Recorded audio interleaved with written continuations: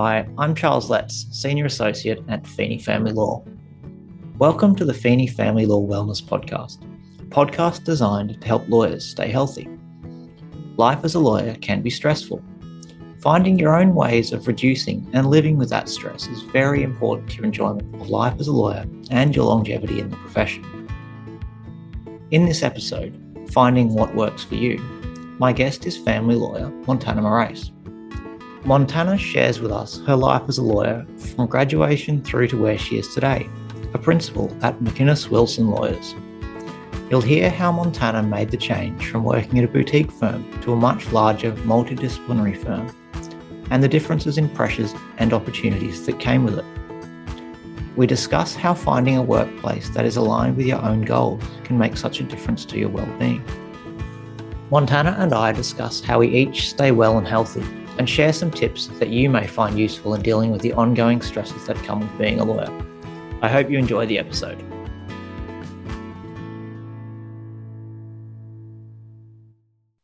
Montana, welcome, and thank you for being part of the first Feeney Family Law Wellness Podcast.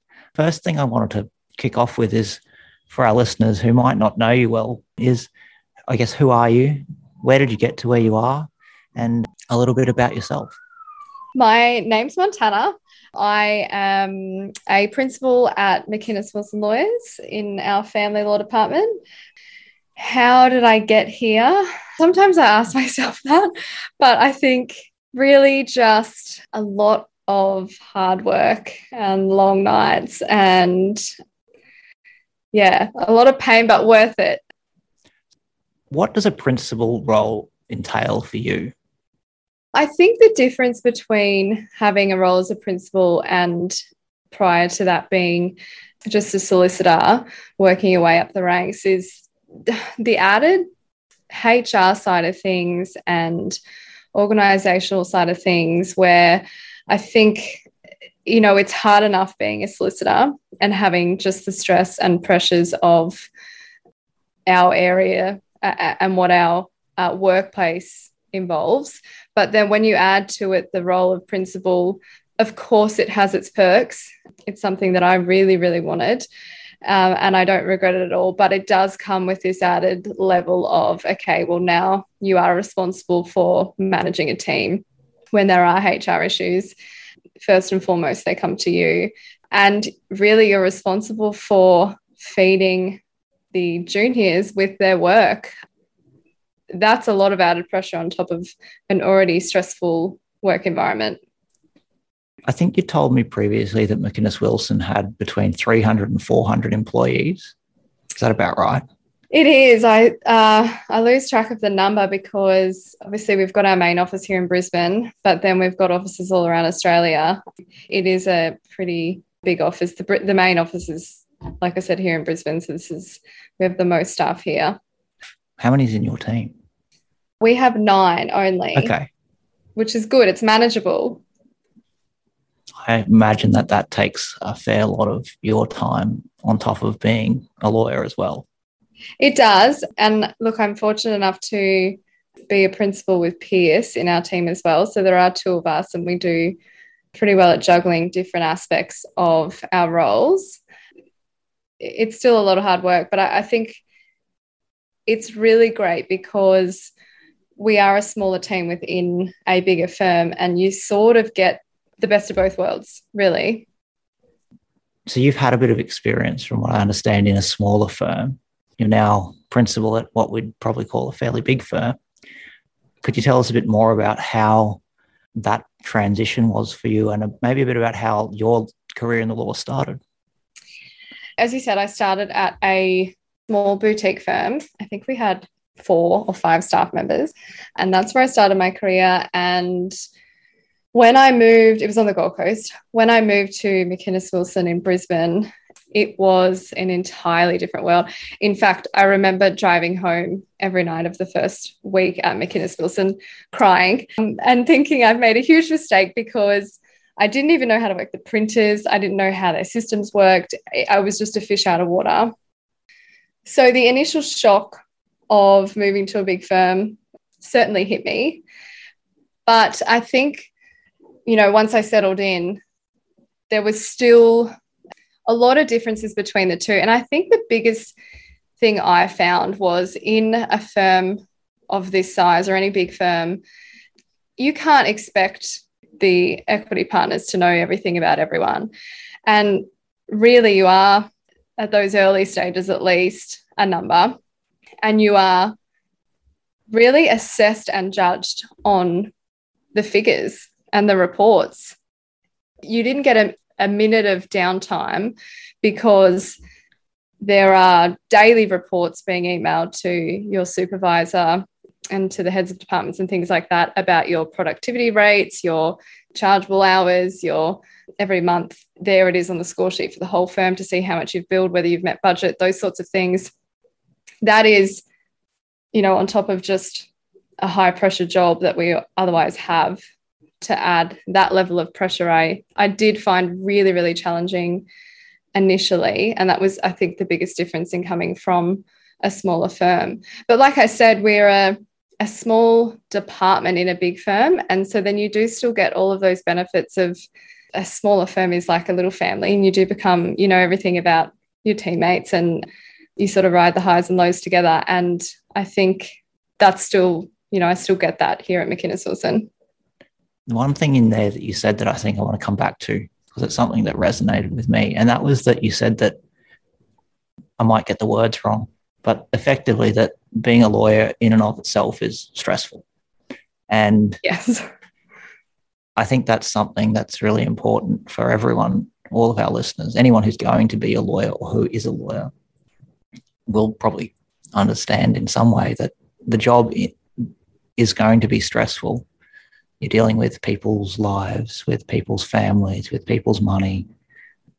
There's lots of complex areas of things you need to understand, and you're continually dealing with conflict. Like you said, it is a stressful job, and I think that anyone who comes into law thinking it's going to be not stressful, or it's going to be a low pressure job, they're not cut out for it, I think. No, or I think if that's what you're looking for, then you're looking in the wrong place.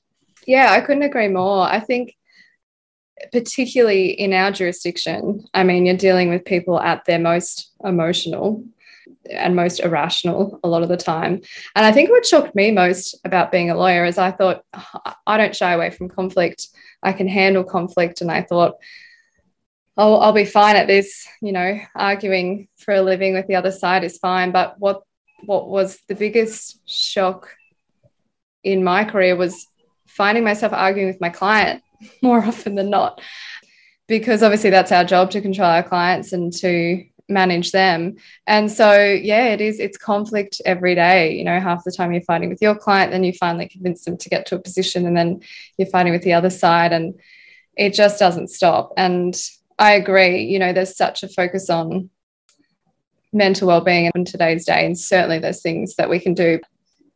At the end of the day, it's a high pressure environment working in any size law firm, just being in the legal industry.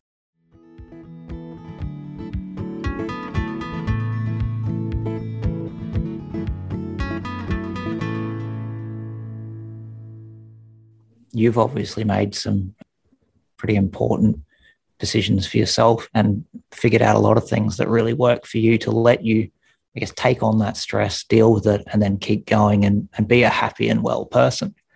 I've got my own ways of doing that. I'm sure you've got your own ways. What do you find works best for you from a wellness perspective? What lets you deal with the pressure of running a team, of making sure that all of your team members have work to do, have enough clients coming in, and also get your own, legal work done? I find that the hardest part, obviously, as I became principal, I found myself still doing a lot more of the other stuff than just the legal work. And so that is something that I still continue to juggle with. What's helped me deal with the pressures of this sounds so cliche, and it took me about 10 years to realize it was important, is sleep and exercise and eating well, because those are things that I never prioritized. I was one of those people that thought I'll sleep when I'm dead. because there's not enough hours in the day to achieve everything I need to and still get 6 to 8 hours of sleep a night. So I happily, for many, many years, ran off 4 to 5 hours of sleep and thought I was doing fine. I rarely exercised. I never prioritized any of that stuff. And it wasn't until about a year ago where I realized that's just not a way to live. I'm certainly not a doctor or certainly not qualified to make any of these assessments, but there is so much information out there about the importance of sleep and how you deal with stressful events throughout the day and stressful environments, and how you can deal with them so much better when you are thinking rationally and when you've had a decent night's sleep. So it sounds silly and it sounds basic. It is basic. We need sleep. So I think that's something that's really helped me. And exercising, it's just a non-negotiable for me. I get up super early in the morning and I exercise before I start work. And I have to do it before I start work, because once I start work, there's no running out at lunchtime or there's no running out at 5 p.m. So those are the major things for me. That's really interesting, because for me, I find very similarly that sleep and exercise are really important in managing, making sure that I'm well, happy, going and able to do the job and able to be a good parent and husband, hopefully. The thing that I would always find is that if I exercise, I sleep better. And if I sleep better, I exercise. And so the two are in some ways intertwined for me anyway. And absolutely. I found sleep has always been a non-negotiable for me. I struggle if I don't get 8 hours a night, at least 6 out of 7 nights a week. Wow. I can run on short sleep for probably a week and a half, and then I'll find myself getting sick. Generally, it's getting sick. I'll run myself down and I'll find that I've got, picked up a cold or, something of that sort of thing will happen to me. And that's always been one of my big indicators that, no, you're pushing yourself too hard. And I think everyone's capacity to push themselves like that's different, because if you could, there's no way I could have done it for 10 years. Yeah. And I think at some point I was running purely on adrenaline and caffeine, and that's it. I've always found that if you're exercising and you're sleeping, having someone that you can talk to about things is often helpful. Trying to make sure you're just not overburdening the time you do have away from the office with things that don't let you have downtime, because I think that the two, like work and life, can be stressful also in their own ways. So that's, I guess, just a bit of my experience. Yeah. And I think particularly in today's day where we have, emails on our phones, it is so hard to switch off. And that's something I'm still really bad at. I almost get anxious if I haven't checked my emails for a period of time. It is something that I'm really trying to instill in our juniors that are coming through. If they reply to me after hours or on their day off, I'll always tell them off and tell them to get off their emails. It's not healthy to constantly be checking. There's very little we can do about something when it's blowing up at 11 p.m. at night. So nothing good really comes from checking our emails at that time and trying to reply. I think that's true. I know that everyone's got their own way of dealing with the email situation. Some of my colleagues will have their emails running almost all the time because they find it less stressful to have them going and know what's going on and can come back to it when they need to.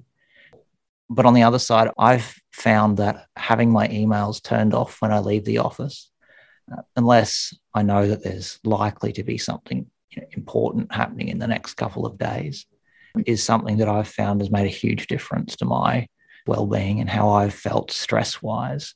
I made that decision probably 5 or 6 years ago. I was at a point where I was checking emails in the middle of the night. The phone would buzz, you'd listen to it. You just couldn't leave it sitting on the bench. You'd have to get out of bed and have a look at it. It was rare, like you said, that you could actually change anything. Yeah. At the time, it wasn't important anyway. Exactly. It's that immediate response of, I must check this. But now I know that Feeney Family Law has been great to me and saying, that's how you do it, that's fine.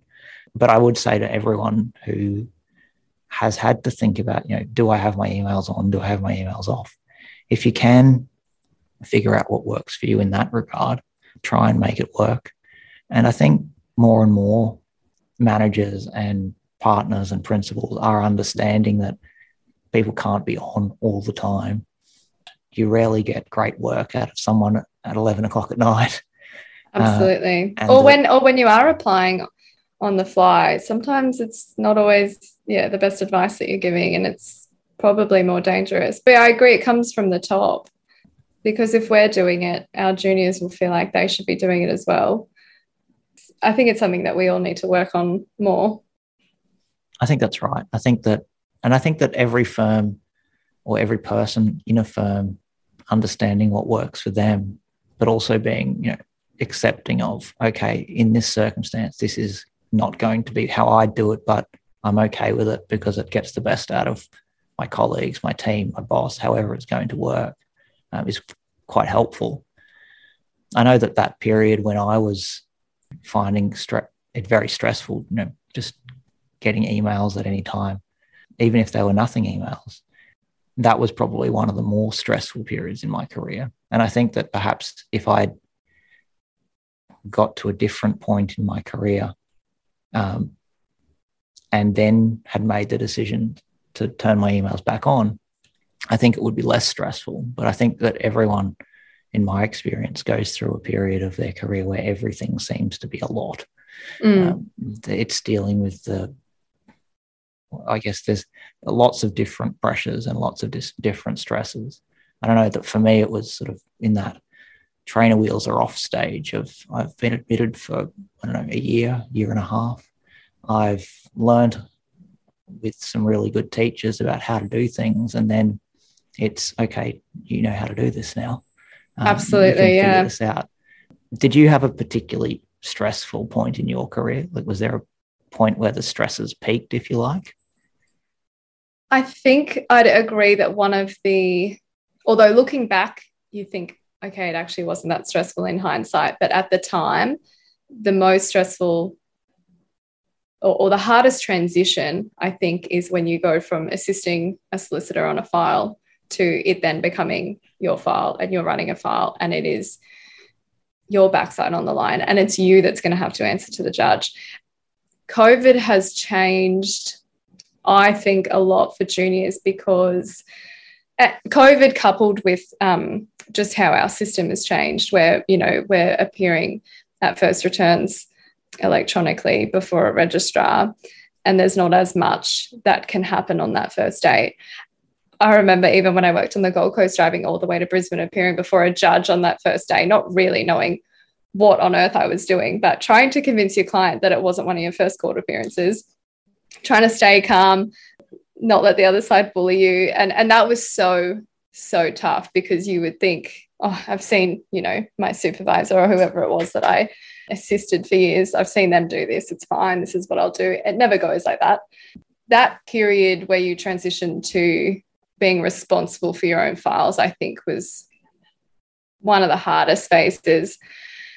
But then I think any sort of transitional phase, I think, because then you sort of get used to that and you can cope with those pressures and you learn more and you get less nervous and all of those sorts of things. But then I found, probably now looking back, the most stressful phase in my career was when I was then responsible for juniors. You sort of only had to worry about yourself for a period of time. And now you have to worry about, okay, am I doing the right thing? Are they doing the right thing? Do they have enough work? Are they happy? Are they, that I found the most high pressure phase of my career. That's interesting, because I found similarly, in the sense that you get to a point in your career, I think, where you can do the job. I can do this. I've done it before, unless there's a really novel problem. You know what you're doing. You've appeared before the judges. You've made the arguments before. Then to go to that next step of, okay, I need to now, 1, teach someone. 2, make sure that they've got enough work. 3, make sure that they're keeping up with the learning that they need to be doing, the expectations of the firm, all of those sorts of things. And then having to oversee their work and make sure that it's up to scratch effectively, it is really stressful. And one thing that I've definitely found really stressful about that is the decision of how much do I change this because it's not exactly the way I'd do it. Yeah, and how much mentoring is tough. It certainly is. I feel like I've had some great mentors. Trying to be one now at this point of my career is also something that I find interesting, but it's not easy. Absolutely.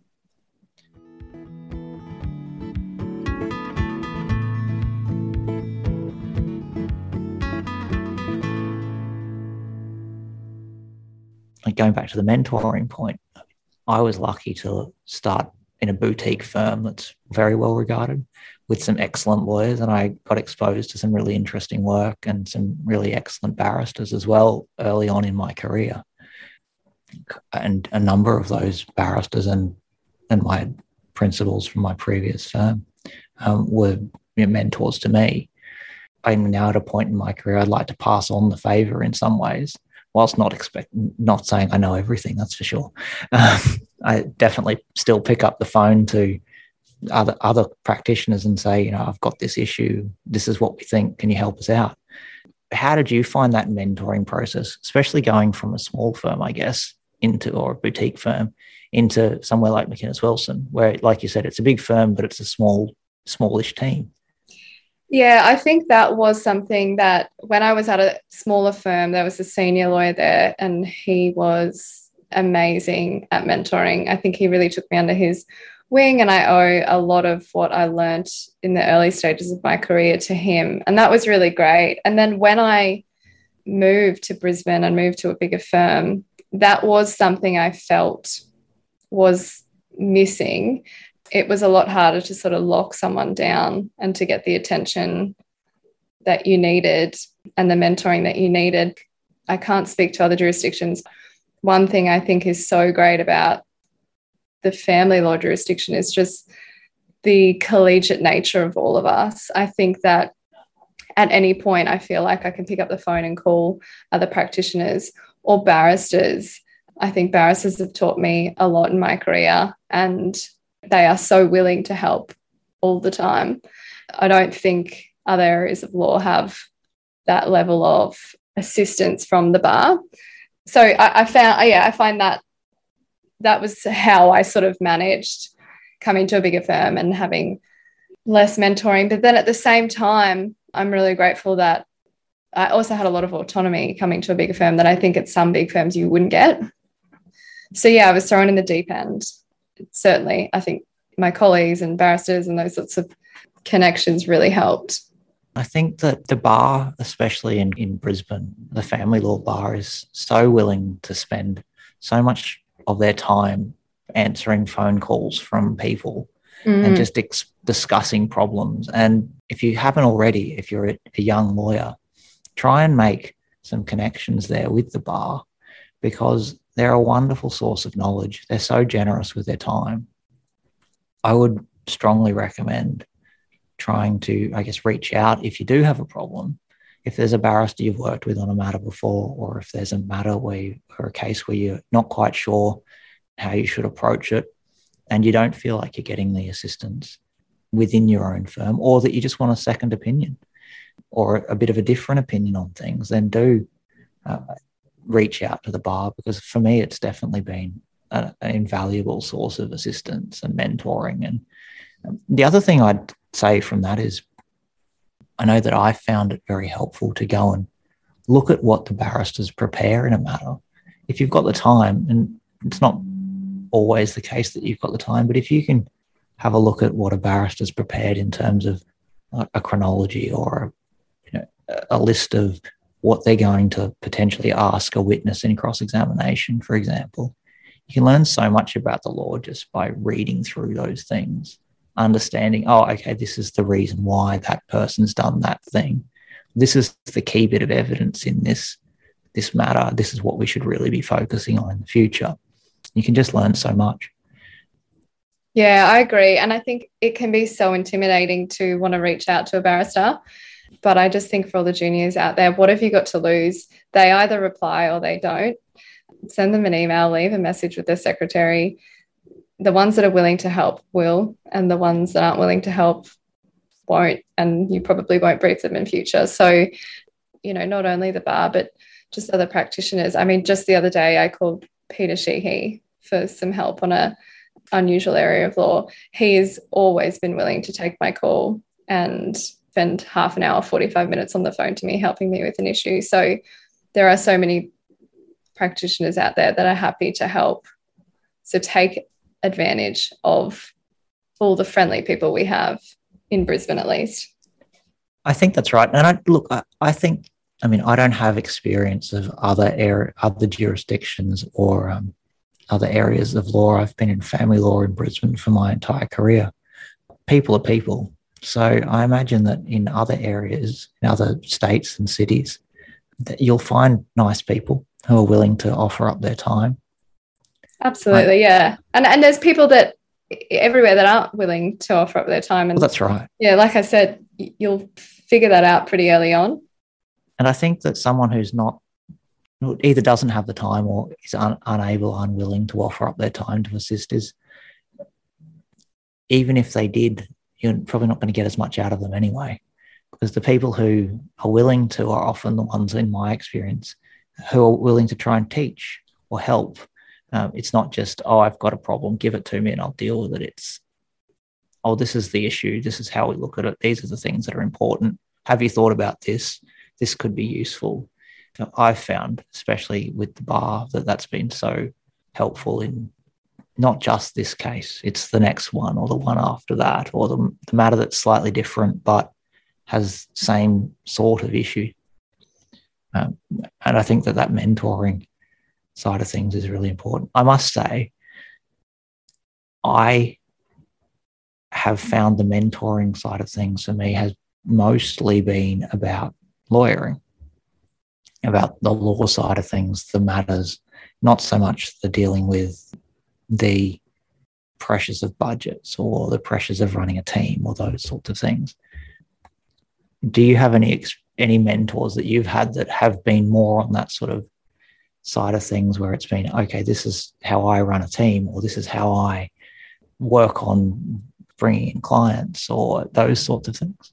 I think I've been really fortunate in that regard to have work and still work with Pierce, the other principal in our team. So I think he has a huge focus on running a team, building a team. I mean, he started this team from scratch. So while he has less of a focus or less patience with teaching the law necessarily, he's so passionate about teaching young practitioners how to grow a team. I remember when I started here, he said something about BD, and I said, what does that stand for? So he had to teach me the basics of business development, and he still does it with all of our juniors. I've been, like I said, really fortunate in that regard, and I owe a lot to Pierce for that, because I was so scared initially to put myself out there and to network. Every idea I've ever taken to Pierce has been received well, and he has given us opportunities to run with whatever we want. He's never said no to us. To answer your question, I've had Pierce as a mentor in that regard. It's been really beneficial. Yeah, that's interesting about you mentioned the pressure or the stress of getting yourself out there and business development and those sorts of things, because I'd say that when I was at uni, I didn't think once about BD or about networking or anything like that in a realistic sense. Never. But I was lucky enough to start my career in a firm with Clarissa Rayward, who many of our listeners have probably heard of before, because she runs a very successful podcast. She's really taught me a huge amount about marketing and about networking. And really, I think starting my career there was an amazing thing for me, because I'm naturally fairly introverted. I'd be happy to spend, most of my weekends with my feet up on the couch or going for a run by myself in the bush or something like that. And getting, I guess, encouraged and helped to get myself out there in the profession and meet other people in sort of natural ways that aren't just, I guess, the go to an event and talk to people with a glass of wine sort of thing. was really helpful for me. And look, I'm not going to say I'm some marketing guru. That's certainly not the case. I think it was really that culture and that willingness to put yourself out there as a person, not just as a number or not just as a line in an account, was really helpful for me, especially in the early parts of my career. And I think that's also something that people should look for in their mentors and in the people they look up to, and find what works for them in terms of networking and business development. Because I know that there's no one size fits all there, and doing the thing that doesn't suit you, I know I found that really stressful. Yeah. And I think young practitioners coming through need to understand that find your niche and build on it. You have to create your own personal brand. That doesn't mean that you have to be out drinking and at these networking events. If that doesn't make you comfortable, there are other ways to do it.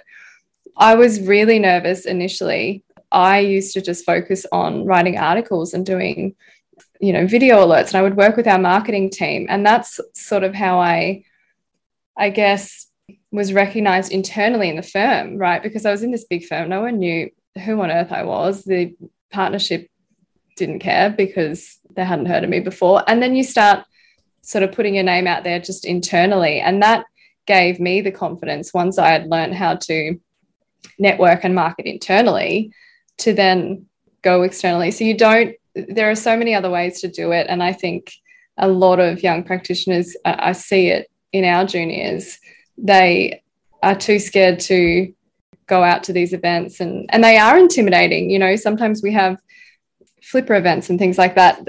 They're intimidating for young practitioners. Yeah, there's other ways to do it, and you just need to find whatever it is that you're good at and build on that.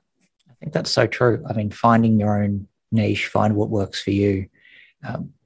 I know for me, I was never the person who was really excited to be out there and at all the events and those sorts of things. But look, those things come with time. You become more and more comfortable in those sorts of settings. But like you said, they are often intimidating, especially when you're dealing with members of the profession. And as a junior lawyer, really junior lawyer, who are judges or QCs or those sorts of people, and you see them from sitting in the back of the courtroom or from carrying the bags for your principal or the senior lawyers as they do appearances, and they're sitting up there, and it can be really intimidating. I think that's really true. And I think finding your own niche, the writing the articles and doing the video alerts and the preparing case notes or those sorts of things can be really helpful for people, and to get used to okay, my name's out there, my name's on something, the world's going to know me as this sort of person. And don't try and, I guess, be something you're not. Because I know for me, I've always been interested in the technical side of the law, the complex problems, or the draft. How do you draft this to deal with this issue, or those sorts of things. And I guess having started in a fairly boutique firm where everyone knew everyone well, and everyone knew everyone's good strengths and less good bits, I guess. Weaknesses, yeah. You did have that sort of understanding, okay, if there's this particular bit, can this person in the firm help me with this thing? And so I think that's helpful, knowing, for those of us, or for those of our listeners, I guess, who are in the bigger firms, the first step might be, like you said, marketing yourself internally, get yourself known in your own firm before you then step out into the world of trying to put your own face on things. Because, this is something that I didn't really understand until I was fairly a long way through into the profession, is that lots of juniors at lots of firms, they don't get a name on the website. They don't get a photo on the website. They work there, but to the public, unless you're dealing with them, on an email or something like that, the public doesn't know they exist. And that's, I think, a really big difference for the people in the bigger firms than to us in, I guess, more boutique firms, in the sense that I've had my name and face on the website since I think I was a PLT student or something like that. I think you had to be an associate before we were named on the website. And so I sort of recognized early on that the only way to get a presence on Google was to be writing articles and having the firm publish them on our Facebook pages and things like that. So, and that's where I say you just got to be a little bit creative. And I think also don't get deterred because I remember there was one occasion where I was told to go and meet with a principal lawyer at another firm. And I was very, very junior. And it was an entire waste of time. This principal was never sending me work. This principal was never going to, we weren't going to cross-refer to each other because we were worlds apart. And I think you just have to focus on your equals, if I can put it as that, and just know that it will pay off. Eventually, the people that you're marketing to that are at a similar level to you, whether they're at other law firms or at accounting firms or wherever they are, ultimately, as they progress and get more senior, and the work is going to start coming to you and finding its way to you, but you have to be patient. I think the patience rings a bell because, like you said, there's no point. Well, I shouldn't say no point. It's always worthwhile, even if it's just for the experience. You're unlikely to change the referral process of someone who's run an accounting firm for the last 40 years. Has always sent their referrals to firm XYZ just through a cup of coffee or something like that. You might be able to meet the person who's at the same sort of level as you are in your law firm in their accounting firm, and in 5 or 6 years' time, it's okay, we're both now at a position where we can send each other work, and we do have that good working relationship. And it's I've got a tax question. Can I pick up the phone to you? Or they've got a legal question and they pick up the phone to you. And while it might not pay off straight away, it's potentially going to pay off in the long run. Exactly. I found those sort of experiences really stressful at first because you put a lot of pressure on yourself to go, okay, I'm doing this for a reason. I'm here to get this referral, or I'm here to impress this person. Perhaps a better way of looking at it for me would have been, okay, I get the opportunity to meet this person. If nothing happens, if nothing comes of it, at least I've had a nice cup of coffee. Exactly. The next time I do it, I might be a little bit better. Yeah. And I think Pierce will kill me for giving away his secrets. He has a rule, question whether he's come up with this himself. It's called the 10 touch rule. He says there's got to be 10 touches. And the way you're looking at me, Charles, I get the sense Pierce has not come up with this. Well, I don't know if 10 touches, there has to be, and it can be as simple as you meet for coffee, you meet for lunch with someone. That's touch 1. Touch 2 is the follow-up email saying thanks for meeting. And they say there needs to be at least 10 before that person will even remember you. So persistence is key. Maybe 10's Pierce's magic number. Yeah. But no, I have heard similar suggestions that it can't just be one. It's got to be multiple engagements before there's some level of, remembering and willingness to build a trusted relationship effectively. Absolutely.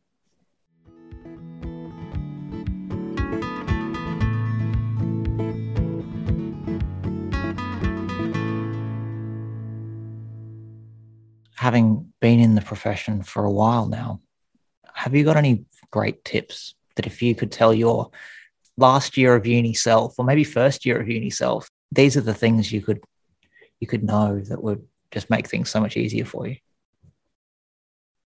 Any words of wisdom? I said it before, persistence is key. I think that's really important.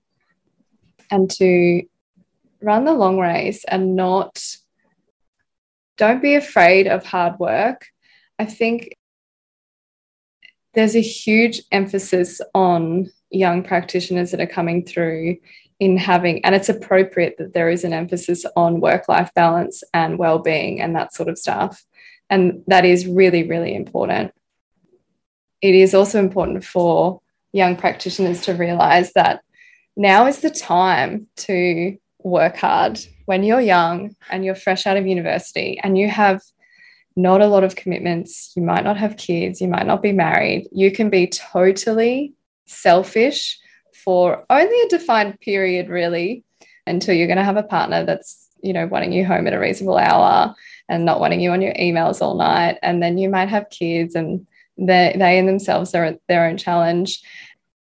Yeah, so I guess just don't be afraid of hard work and putting in the hours while you have the time, because it will pay off. Like I said before, I get to exercise before work every day, basically. There was a long period in my career where I did not have that luxury. It is a luxury because I had to be in at my desk very, very early on. Focus now, work hard now, and it will pay off. If it's too much for you now, then perhaps law isn't the career for you. As harsh as that sounds. I think the hard work and the time that you have as a younger person is really, really true, because I know, having had kids, my kids are toddlers starting school soon, the amount of time you think you have before kids and the amount of time you actually have before kids are very different. And the amount of time you have after kids or with the other demands on your life, it's quite true. I'd say that you do have more time to be selfish, to do the things that are important to you. And if being the best lawyer that you can be and being the person who makes it to the top like you have is something that's really important, then go for it. If that's not you, though, there are lots of different options. And that's something, I guess, that I've found in my career, is that I've spent most of my career in boutique firms, or all of my career in boutique firms. I haven't had the same, I guess, demands from a firm perspective. Of course, there's expectations, there's budgets, you need to do the job well. There's always pressures from clients and all of those sorts of things. If you want to be a lawyer, but you don't necessarily feel that you're cut out for running at the red line for the first 10 years of your career, maybe try and find a different way of being a lawyer, or find a firm that suits what works for you.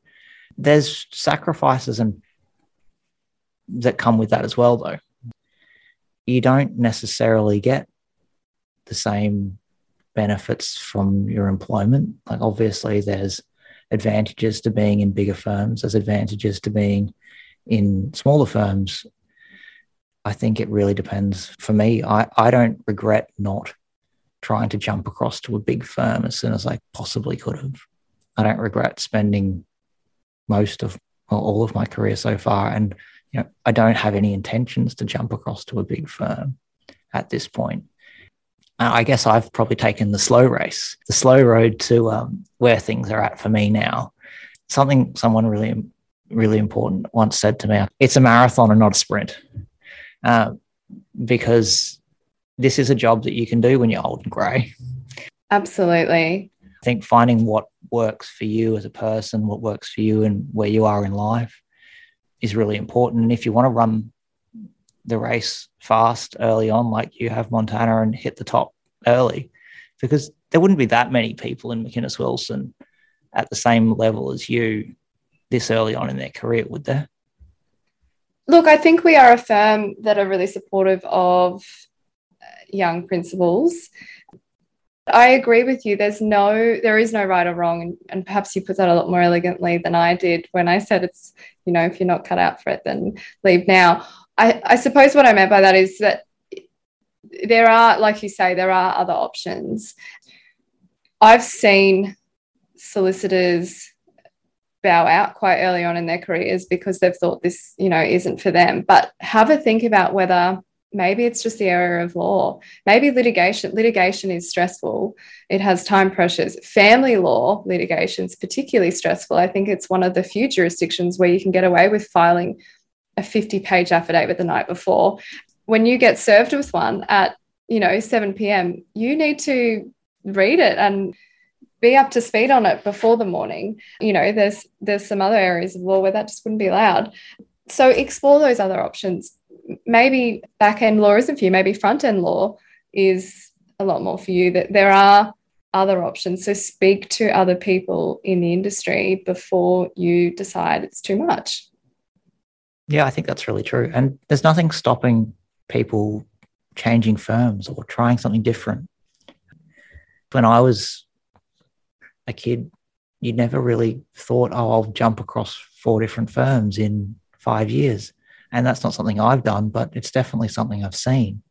And it seems to be looking for what works for that particular person. And then oftentimes someone will find the place they want to be and they'll stay there for a while.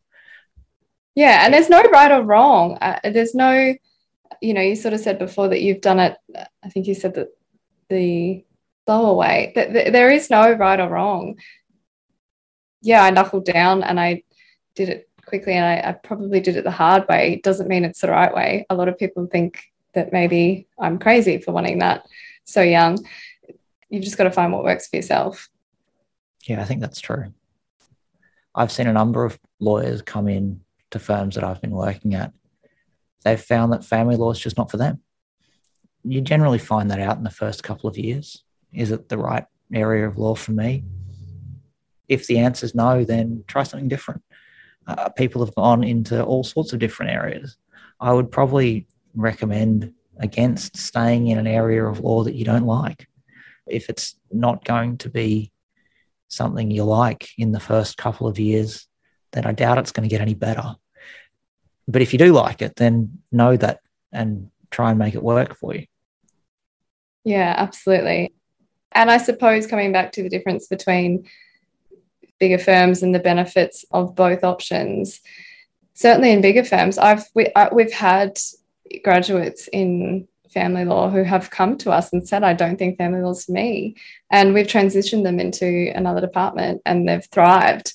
So don't be afraid to go to your supervisors and voice any concerns that you have, because there is nothing worse than having a junior solicitor in your team that doesn't want to be there.